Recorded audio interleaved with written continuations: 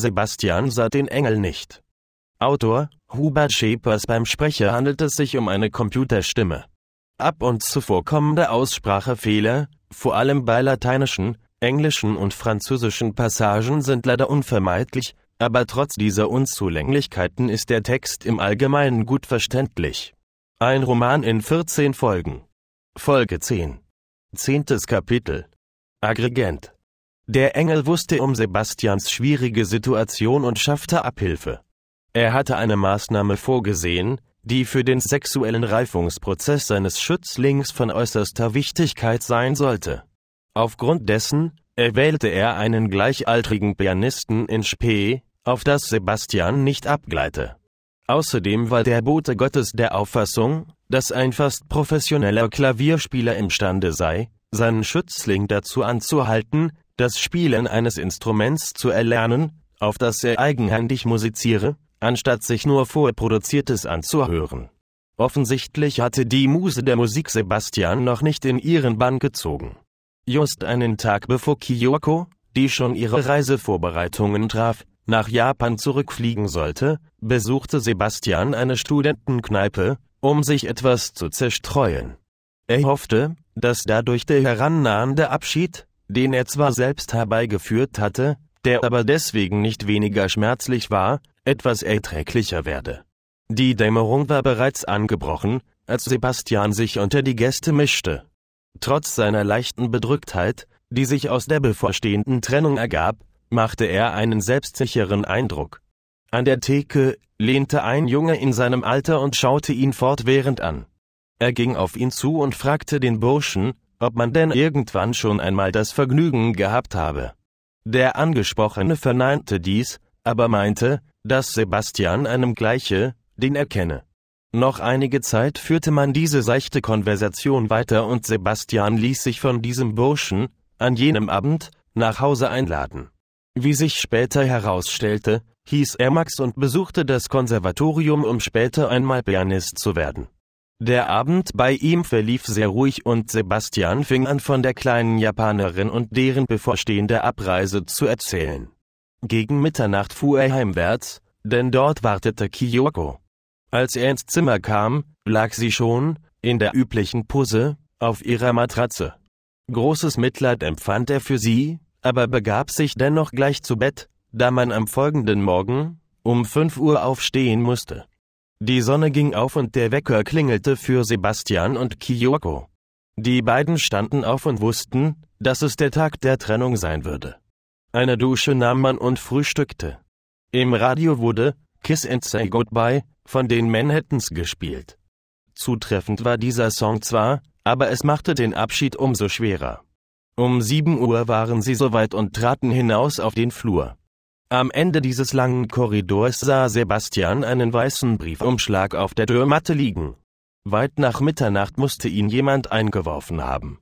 Er hob ihn auf und stellte fest, dass er an ihn adressiert war. Auf seinen Schreibtisch legte er ihn noch schnell und man begab sich mit dem Bus zum Flughafen Schiphol. Während dieser Fahrt kam der ganze Trennungsschmerz über die beiden. An Oxford und an den einjährigen Briefwechsel dachte Sebastian. Neben ihm saß diese kleine Japanerin, die so zerbrechlich wirkte. Sie hatte die ganze Strapaze dieser Flugreise nach Europa, mit dem Ziel der Eheschließung, auf sich genommen. Jetzt war sie auf dem Weg zum Airport und flog wieder, unverrichteter Dinge, nach Japan zurück. Welches Los sie dort erwartete, konnte Sebastian nur erahnen. Beide sprachen sehr wenig während dieser letzten gemeinsamen Fahrt. Am Flughafen umarmte man sich ein allerletztes Mal und Kyoko ging durch die Zollsperre. Einmal noch drehte sie sich um und Sebastian sah, wie diese kleine, tapfere Frau von der Menschenmenge aufgenommen und fortgetragen wurde. Ein schwerer Abschied war es. Über Paris, Moskau und Tokio würde sie nach Osaka fliegen. Da es in all diesen Städten jeweils einen mehrstündigen Aufenthalt gab, würde sie erst nach 36 Stunden in ihre Heimatstadt Kyoto ankommen. Der bloße Gedanke schon an diese extrem lange Reisedauer war für Sebastian eine fast unerträgliche Vorstellung.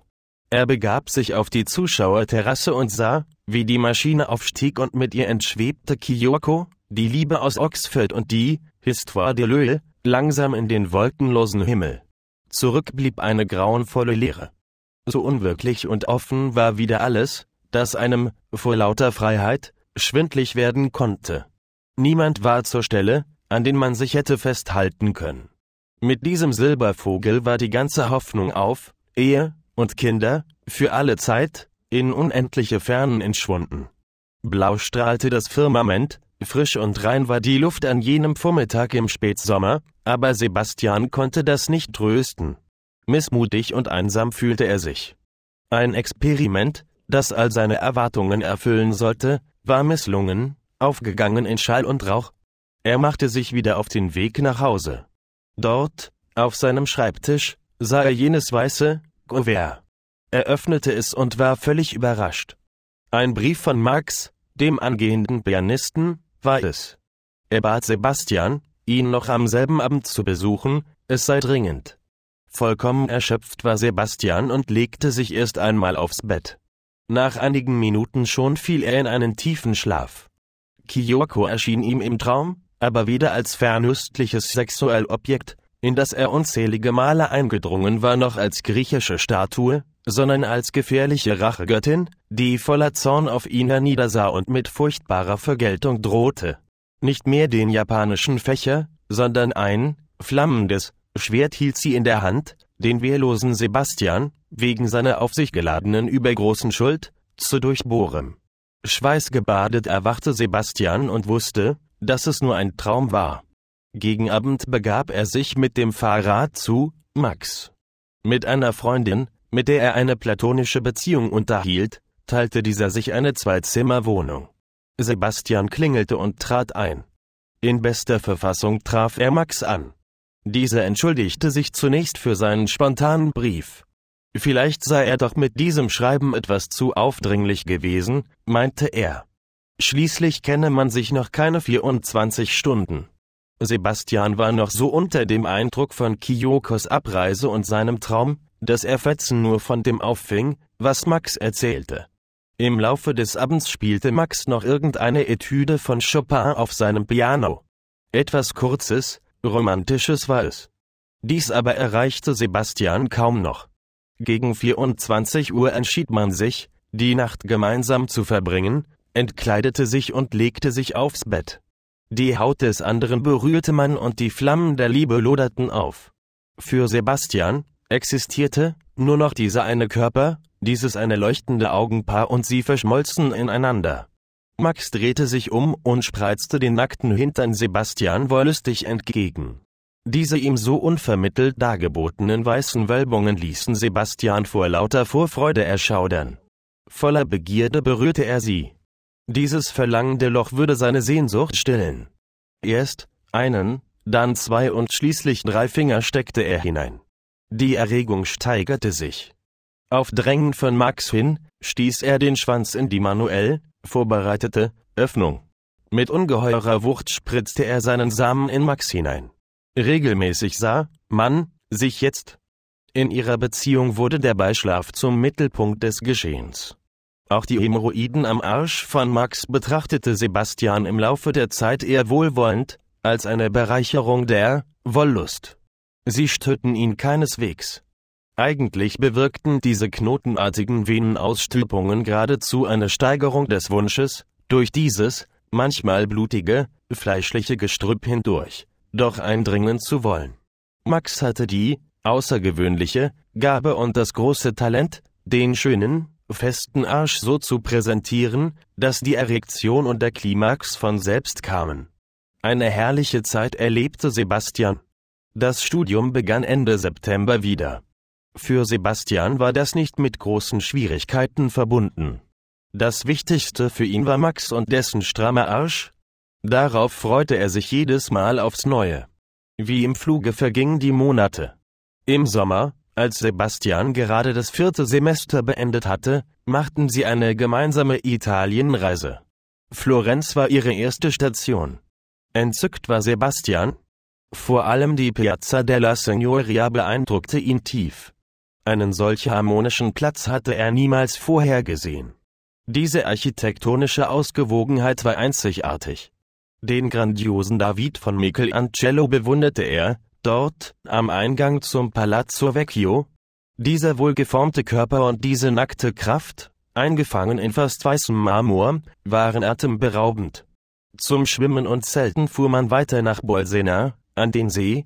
Hier, wo dieses Wunder von der blutenden Hostie, vor mehr als 7 Jahrhunderten, geschehen war, fingen alle Probleme an. Über Lappalien, die früher nicht einmal der Rede wert gewesen wären, wurde jetzt heftig gestritten. Zu einer qualvollen Hölle wurde das Leben dieser beiden Liebenden, ohne dass sie in der Lage gewesen wären, der Situation eine positive Wendung zu geben. Unaufhaltsam wuchs die gegenseitige Abneigung. Der körperliche Kontakt fiel ganz weg. Es gab keine Rettung mehr. Max litt genauso wie Sebastian und man entschloss sich, die Italienreise abzubrechen. Sie fuhren gemeinsam im Auto nach Holland zurück. Es war eine fast übermenschliche Tortur. Die Trennung ging mit unsäglichen Schmerzen einher. Im September fing Sebastian mit dem 5. Semester an. Den Stoff saugte er förmlich in sich hinein. Daneben meldete er sich zu vielen sportlichen Aktivitäten an. Zur Ertüchtigung des Körpers und Entlastung des Geistes sollten sie beitragen. Frühmorgens, noch bevor die Seminare und Vorlesungen begannen, spielte er, mehrmals wöchentlich, Tennis. Spätabends ging er, fast täglich, zum Schwimmen und schließlich nahm er jeden Freitagabend an der Gymnastikstunde teil. Außerdem besuchte er die Volkshochschule und lernte Neugriechisch. Einerseits litt er unter dem Bruch mit Max, andererseits aber hatte er jetzt wieder viel mehr Zeit für sein Studium. Gegen Ende des 5. Semesters nahm er wieder Kontakt zu Max auf. Sebastian äußerte den Wunsch, den Beziehungsbruch von einem Psychologen untersuchen zu lassen. Max war damit einverstanden und sie begaben sich zur psychologischen Beratungsstelle der Universität und meldeten sich zu einem Vorgespräch an. Max zeigte sich kooperativ. Wöchentlich fanden die Sitzungen statt. Dabei waren 2 Psychologen anwesend. Man grub in ihrer Vergangenheit und suchte Ursachen, die eventuell zu dem Bruch geführt haben könnten. Die Therapie hatte nur das eine Ziel, die Gründe der Trennung aufzudecken und nicht die Beziehung wiederzuleimen. Max zog sich nach einigen Monaten schon aus der Behandlung zurück, weil er sie nicht mehr als sinnvoll empfand. Aber Sebastian war fest entschlossen, weiterzumachen und kam deswegen in eine Gruppentherapie. 10 Studenten, die allesamt abgebrochene Beziehungen hinter sich hatten, nahmen daran teil. Das therapeutische Ziel bestand darin, diese Menschen wieder funktionsfähig zu machen. Lernen sollten sie, die gescheiterten Beziehungen zu verarbeiten, um sich wieder neuen Partnerschaften öffnen zu können. Diese wöchentlichen Zusammenkünfte genoss Sebastian, da er dann alles erzählen konnte, was er in den vorhergehenden Tagen als störend oder unangenehm empfunden hatte. Sein Herz konnte er erleichtern. Die Probleme konnten in der Gruppe deponiert werden, ohne dass einer Anstoß daran genommen hätte. Nur die Beichte aus Sebastians Kinderzeit war schöner. Seine Seele schüttete man aus und war von aller Schuld befreit. Der Unterschied zum Beichten aber bestand darin, dass man in den Gesprächsgruppen über seine Unzulänglichkeiten reden konnte und eine Stellungnahme erhielt. Dahingegen gab es bei der regulären Beichte nur die Absolution und die einem auferlegten Sühnegebete, aber das Zwiegespräch fehlte. Im 7. Semester war Sebastian jetzt schon. Alles verlief nach Wunsch.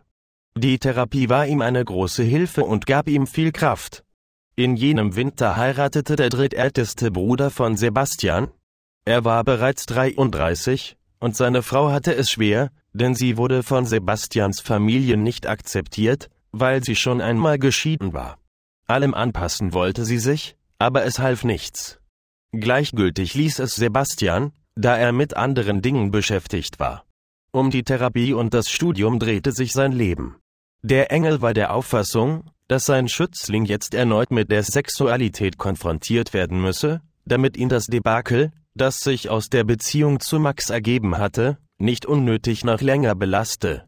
Den Versuch, Sebastian an die Instrumente heranzuführen, auf das er selbst musiziere, betrachtete der Bote Gottes vorerst als gescheitert. Er war zu der Einsicht gelangt, dass Maxens Klaviermusik wohl nicht der richtige Einstieg gewesen sei. Möglicherweise könne ein neuer Anlauf, in einigen Jahren vielleicht, zu einem besseren Ergebnis führen. Der Engel konnte indes wohl feststellen, dass Sebastian die ihm dargebotene Musik und den Gesang in zunehmendem Maße genoss. Konzerte, Opern und Liederabende besuchte er so oft es nur ging. Den lieblichen Klängen zuzuhören und sich von ihnen forttragen zu lassen, bereitete ihm großes Vergnügen. Er fand darin angenehme Erholung, wohltuende Zerstreuung und erfrischende Inspiration. Dies stimmte den Engel zufrieden. Zunächst aber kümmerte er sich wieder um die Kontinuität der geschlechtlichen Entwicklung seines Schützlings, auf dass er in dieser Hinsicht keine Schäden davontrage. Um sein Vorhaben zu verwirklichen, suchte er sich einen 25-jährigen Kommilitonen und einen 30-jährigen Südländer aus. Zunächst beendete Sebastian das 8. Semester. Bisher war das Studium so verlaufen, wie er sich das vorgestellt und erhofft hatte.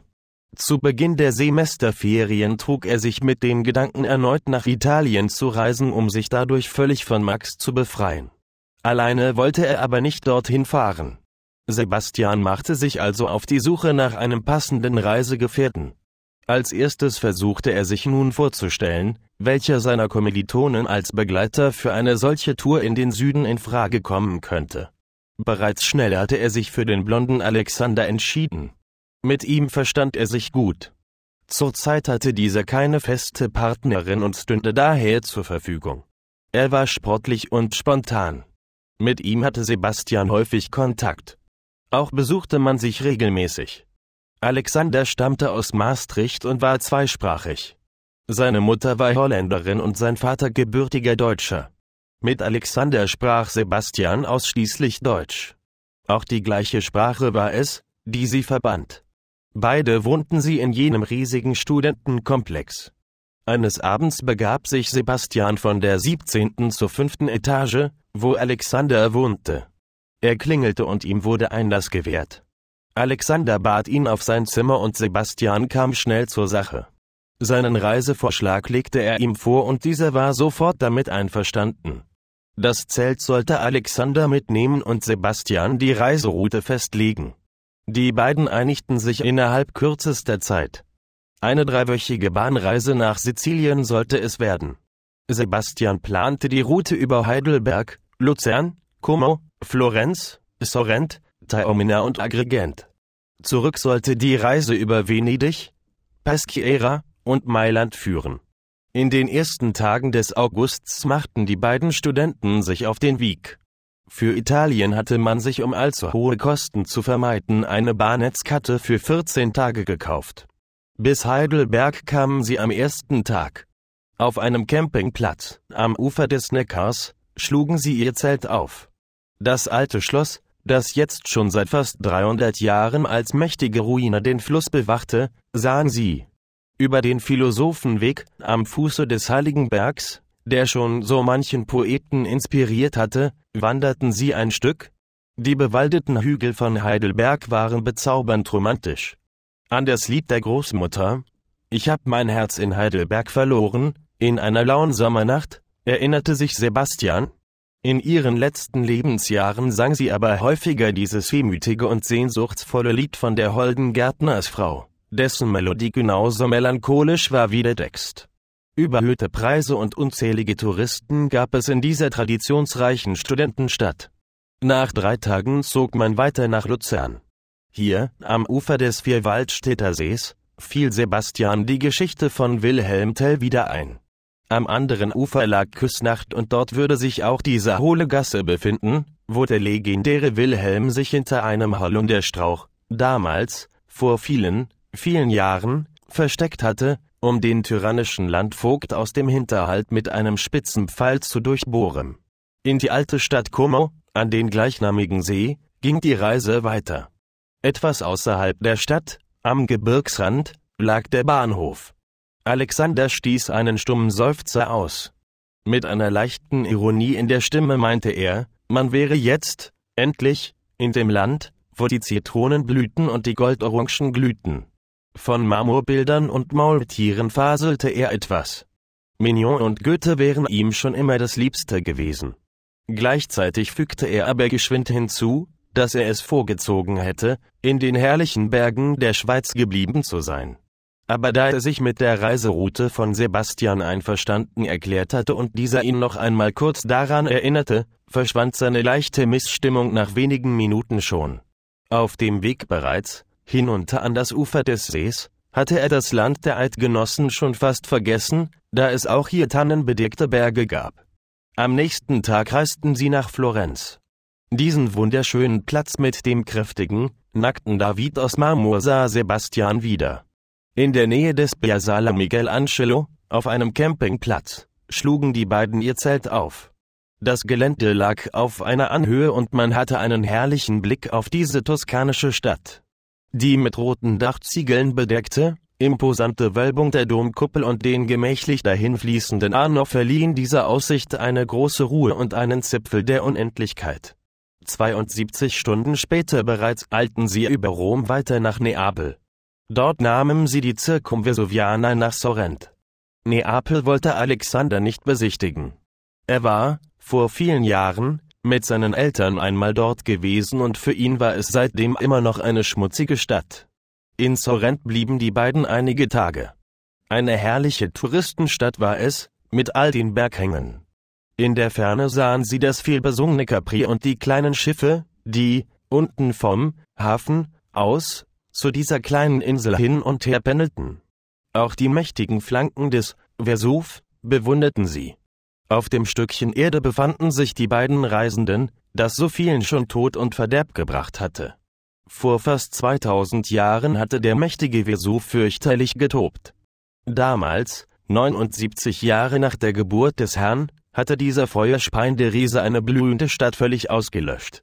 Sebastian kam ein wenig ins Grübeln, obwohl er nicht in den Ruinen von Pompeji stand, sondern auf einem Berg in Sorrent, aber doch hatte dieser Vulkan seine Fantasie angeregt. Auch kam ihm diese schöne, dunkelhaarige Bauernmagd aus seiner Kinderzeit in den Sinn. Er erinnerte sich an dieses Liedlein vom schönen Neapel und an die Worte, die sie sprach: Napoli wäre eine Stadt in Kampanien an einem feuerspeienden Berg. Mit einigen Umwegen ging es nach Kalabrien, zum Hafen von Villa San Giovanni. Das weiße Schiff, das die beiden Freunde über die Meeresstraße zu dieser großen, heißen Insel bringen sollte, von der man sagte, sie sei die Brutstätte der Mafia, war schon fast abfahrbereit. Der Zug fuhr, ohne dass man sein Abteil hätte verlassen müssen, auf die Fähre. Für Sebastian war es eine sensationelle Erfahrung. Auf Sizilien ratterte er wieder in den Bahnhof von Messina ein. Fast unerträglich hässlich war diese Stadt. Dadurch, dass sie einmal durch ein Erdbeben zerstört worden war, gab es fast nur Neubau. Bauwerke ohne Stil waren es. In dieser Stadt herrschte eine kalte Atmosphäre. Dieses negative Gefühl konnten auch die angenehmen Temperaturen nicht wegnehmen. Weiter reisten sie, und jetzt, versehentlich, nach Catania. Dort stieg man nur kurz aus und schon ging es mit dem nächsten Zug wieder nach Messina zurück. Mittlerweile war die Morgendämmerung über Sizilien hereingebrochen und Sebastian konnte, vom Zug aus, sehr schön den langsam aufsteigenden Rauch des Ätna sehen. Von Messina fuhren die beiden nach Agrigent. Agrigento, du Stadt der Städte. In Agrigent war so viel schon geschehen. Die Griechen waren dort gewesen und hatten diese wunderbaren Tempel gebaut, von denen einer nur, unbeschadet fast, die Jahrtausende überstanden hatte. Die Stadt an sich war ein Touristenort. Aber dieser Tempel von Agrigent ließ das Herz von Sebastian höher schlagen. Auch Alexander, ohne es jemals gewusst zu haben, brachte Sebastian, in Agrigent, das Paradies ein Stückchen näher. Abends kamen Sebastian und Alexander in Agrigent an. Sie suchten keinen Campingplatz mehr, sondern nahmen ein Hotel im Zentrum der Stadt. Ihnen wurde ein sehr geräumiges Zimmer mit komfortablem Doppelbett, eigener Toilette und großem Bad zugewiesen. Es war sehr heiß, an jenem Abend, in Sizilien. Sebastian und Alexander legten ihre Rucksäcke ab und schauten sich in der luxuriösen Bleibe um. Der Zimmertür gegenüber befand sich ein großes Doppelfenster. Von dort aus hatte man einen wunderschönen Blick auf den Piazzale Roma. Sebastian öffnete einen Flügel, und eine schwache Brise drang in den Raum. Das Lüftchen bewegte die Gardinen, die bis zum Fußboden reichten, leicht. Sebastian erbat sich die Seite des Doppelbettes, die dem Fenster am nächsten war, auf das er ab und zu ein wenig frische Luft schnuppern könne. Alexander machte keine Einwände. Des Weiteren einigte man sich dahingehend, dass Alexander als Erster ein Bad nehmen würde. Er hatte viel geschwitzt, denn er musste immer den schwereren Rucksack tragen, weil das Zelt sich darin befand. Seiner Kleider, bis auf die Unterhose, entledigte sich Alexander und begab sich ins Bad. Sebastian hörte das Plätschern des wohltuenden Wassers und wie Alexander, voller Übermut, ein Liedchen pfiff. Als er, nach einer Weile, wieder aus dem Badezimmer kam, war er völlig nackt. Sebastian saß auf dem Bett und konnte seinen Augen kaum glauben. Ihn faszinierte dieser schlaffe Schwanz. Alexander lächelte ihn an und begab sich zu seinem Rucksack. Göttlich war dieser nackte Alexander. Am liebsten wäre Sebastian aufgesprungen und hätte sich vor ihm, voller Ehrfurcht, niedergekniet, den Schwanz berührt, der so viel Kraft und fruchtbaren Samen erahnen ließ und ihm in die Unendlichkeit seiner blauen Augen geschaut. Der marmorne David von Florenz war Fleisch geworden. Unwillkürlich musste Sebastian an Lorenz, Cene und Bataille denken, denn diese begnadete Dreifaltigkeit imponierte ihm noch immer. Die weithin leuchtende Kraft ihrer Werke begleitete ihn jetzt schon seit mehr als 5 Jahren. Die Sehnsucht nach dem Unmöglichen, das Erregende der Erotik, der unwiderstehliche Wunsch nach Sex und die todbringende Eruption wurden eins. Alexander kramte seine Kleider aus dem Rucksack und begann, sich anzuziehen. Hätte er doch das starke Verlangen von Sebastian gespürt. Jetzt nahm Sebastian sein Bad und war noch völlig benommen von dem Anblick des entblößten Alexanders. Diese geballte Kraft in äußerster Unschuld war fast unerträglich. Nach dem Baden ging man hinaus in die Stadt, um noch etwas zu essen. Agrigent, diese ehemals griechische Stadt auf Sizilien, machte Sebastian zum Sklaven seiner Lust. Er dachte an die wilde Maria seiner Kindheit und an die zierliche Kyoko aus dem Land der Tennos. An den liebevollen Paul und an den willigen Araber aus Jerusalem erinnerte er sich. Der pianospielende Max, dessen fast undurchdringliches Hämorrhoidengestrüpp ihn immer wieder aufstachelte, und der starke, amerikanische Soldat aus den Blue Ridge Mountains, kamen ihm in den Sinn. Die Welt fing an, sich zu drehen, und alles war voll der schönsten Farben. Die fleischgewordene Sehnsucht war der blauäugige Alexander, den es unbedingt zu unterwerfen galt. Kaum noch einen klaren Gedanken konnte Sebastian fassen. Das Geringste hätte gereicht, ihn explodieren zu lassen. Fiat voluntas tua, Domine. Gegen Mitternacht kehrte man ins Hotel zurück. Sebastian und Alexander entkleideten sich und begaben sich zu Bett. Die Hitze machte beiden schwer zu schaffen. Da lagen sie nun, in Agrigent, im großen Doppelbett, einmal mit und einmal ohne Laken wegen der Wärme. Von einer Seite auf die andere wälzte sich Alexander. Sebastian versuchte, Schlaf zu finden, aber aufgrund der hohen Temperaturen war das fast unmöglich. Im Laufe der Nacht lag Sebastian zum wiederholten Male auf seiner rechten Seite, mit dem Rücken zum Fenster.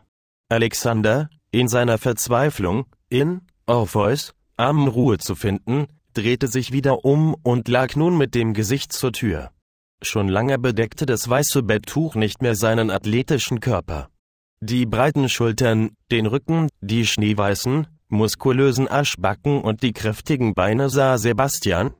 Diesen durchtrainierten Körper von Alexander betrachtete er, ohne ihn berühren zu können. Neben ihm lag er, so nah, aber ohne Möglichkeit, ihn jemals zu erreichen.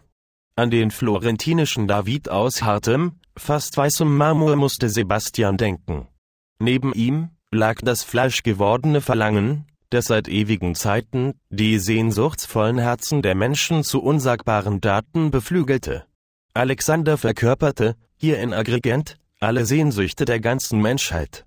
Die Erinnerung an jenen Ex-Soldaten aus den Blue Ridge Mountains drängte sich Sebastian immer mehr auf.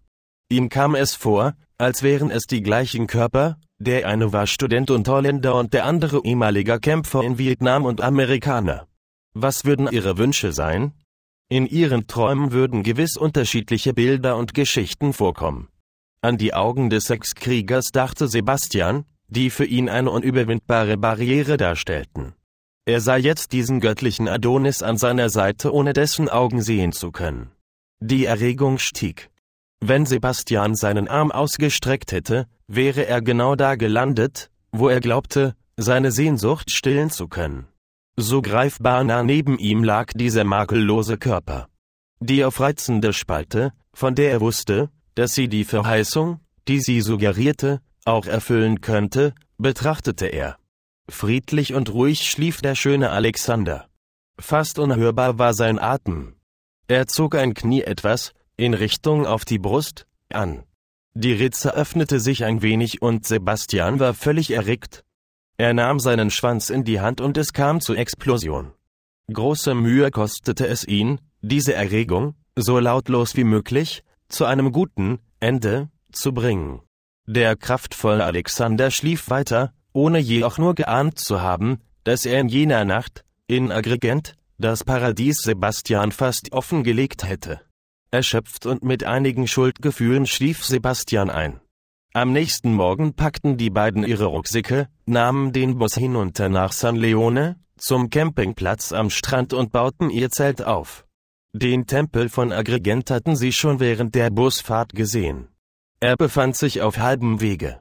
Sie schwammen im blauen Meer und freuten sich des Lebens. Am Strand wurde Sebastian von einem Italiener aus Mailand angesprochen, der in Agrigent, bei seiner Mutter, die Ferien verbrachte. Um die 30 war dieser gebürtige Sizilianer und sehr charmant. Sebastian lud er ein, den Tempel am Abend zu besichtigen. Sebastian sagte, dass sein Freund, Alexander, dann auch mitkomme, aber dem Italiener aus Mailand machte das nichts aus. Man badete noch weiter bis zum Spätnachmittag. Im Wasser kam es bereits zu ersten Intimitäten mit diesem Südländer. Was ihn im griechischen Tempel von Agrigent erwartete, wusste Sebastian also schon. Von dem Rendezvous und den Liebesbezeugungen im lauen Meereswasser mit diesem sizilianischen Italiener hatte Sebastian dem verständnisvollen Alexander ausführlich berichtet. Für Alexander war das kein Hindernis, wenn er nur in Ruhe den Tempio della Concordia besichtigen könne. Dieser lateinische Name sei übrigens nicht der ursprüngliche. Deswegen komme es gelegentlich auch vor, dass man diese einstige Kultstätte schlicht und einfach Tempel, nenne. Dieser Buchstabe habe aber keine weitere Bedeutung. Hiermit werde nur eine alphabetische Reihenfolge angedeutet, in die man diesen Tempel und die übrigen antiken Ruinen hineingepresst hätte, um ihre habhaft zu werden. Alexander hob hervor, dass er unbedingt die 34 dorischen Außensäulen nachzählen wolle, denn diese seien noch vollständig erhalten. Sebastian fragte ihn noch kurz, was Außensäulen eigentlich seien. Etwas entrüstet erwiderte Alexander, dass es sich dabei natürlich um die Kolonnade an der Außenseite handle. Offensichtlich hatte er bereits den bunten Hochglanzprospekt des Verkehrsvereins aufmerksam gelesen. Vollständigkeitshalber fügte er noch schmunzelnd hinzu, dass Dorisch von den Doriern abgeleitet sei.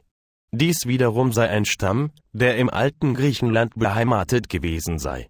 Sebastian hörte sich Alexanders kleinen Diskurs an, ohne sich anmerken zu lassen, dass ihn die Geschichte der antiken Baukunst zum jetzigen Zeitpunkt nicht sonderlich interessierte.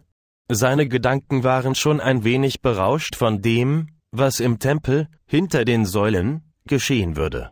Mit dem Auto kam dann abends der Italiener und holte die beiden ab. Man fuhr die kurze Strecke vom Strand hinauf zum Tempel von Agrigent. Alexander besichtigte das ehemalige griechische Heiligtum der Eintracht und Sebastian begab sich mit seinem Sizilianer, seitlich der mächtigen Säulen, ins Gebüsch. Direkt ließ der Italiener seine Hose herunter und Sebastian musste sich seines Schwanzes erbarmen, sowohl oral als auch manuell. Schon nach kürzester Zeit spritzte der Italiener und Sebastian ging leer aus. Seinen gespreizten, sizilianischen Arsch streckte er Sebastian zwar noch entgegen, aber es half nichts. Sie gingen in den Tempel zu Alexander. Er berichtete, dass die Anzahl von 34 stimme. Gleichzeitig fügte er aber hinzu, dass das Zählen ihn gelangweilt habe, da jede Säule der anderen gleiche. Nach seiner Berechnung müsse sich die Gesamtzahl der Säulen einst auf 78 belaufen haben, wenn man davon ausgehe, dass der ganze Raum mit Säulen gefüllt gewesen sei. Man fuhr zurück zum Campingplatz. Anschließend machte sich der heißblütige Mailänder, im wahrsten Sinne des Wortes, aus dem Staub. Er gab Vollgas und die Räder seines Autos verursachten eine derartige Sandwolke, dass man fast ein Taschentuch benötigt hätte, um sich vor den aufwirbelnden feinen Körnchen zu schützen. Nach einigen Tagen verließen Sebastian und Alexander Agrigent. In dieser Stadt hatte Sebastian die ganze Welt in ihrer unaussprechlichen Pracht und Vielfalt erlebt. Alle Gefühle und Neigungen hatte er gespürt. Die ganze Menschheit war an ihm vorbeigezogen. Manches von dem, was er sich vorstellte, glaubte er, tatsächlich erlebt zu haben. Im Louvre würde die mysteriöse Mona Lisa weiter schmunzeln. In Agrigent ist sie vielleicht einmal gewesen, vor vielen, vielen Jahren, und ihr Lächeln barg möglicherweise das wundervolle Geheimnis von Agrigent. Man begab sich nach Taormina. Diese Stadt lag auf steilen Klippen. Einen wunderschönen Blick hatte man auf das bläulich schimmernde Mittelmeer. Während des Spaghetti-Essens in Taormina fand eine Rückblende statt. Es war zur Mittagszeit, in einem Gartenrestaurant, im Zentrum. Unter den Blättern der Weinstürke saß man, wegen des kühlenden Schattens. Tief unten hörte man das unaufhörliche Rauschen des Meeres. Sebastian träumte beim Essen schon wieder von Agrigent. Was war bei diesem Burschen aus Milano so anders gewesen? Warum hatte es nicht geklappt? Diese Fragen blieben für Sebastian unbeantwortet. Von Taormina ging es wieder nach Messina, in diese furchtbare Stadt, die Sebastian so unendlich hasste. Mit dem Fährboot begab man sich zum Festland, und dann setzte man, fast ohne Unterbrechung, die Zugreise, über Ancona, nach Venedig, fort. Dort, in Venezia, der vielbesungenen Lagunenstadt, besuchten Sebastian und Alexander den Markusdom. Als sie durch diese byzantinische Kathedrale schritten, hatten sie das Gefühl, auf einem Schiff zu sein, denn der Fußboden war so furchtbar uneben und schief. Es waren eigentlich unregelmäßige Wölbungen, über die man fortwährend stolperte. Von Venedig ging es dann nach Peschiera. Dort, am Gardasee, schlugen sie ihr Zelt auf. Einmal machten sie einen kurzen Ausflug nach Verona, zu einer Opernvorstellung in der dortigen Arena. Man sah La Traviata, eine Oper von Giuseppe Verdi, der auch schon Falstaff unsterblich gemacht hatte. Die Geschichte La Dame aux Camélias von Alexandre Dumas wurde ihnen arienmäßig dargeboten. Letztendlich starb die mitleiderregende Kameliendame Violetta an Schwindsucht.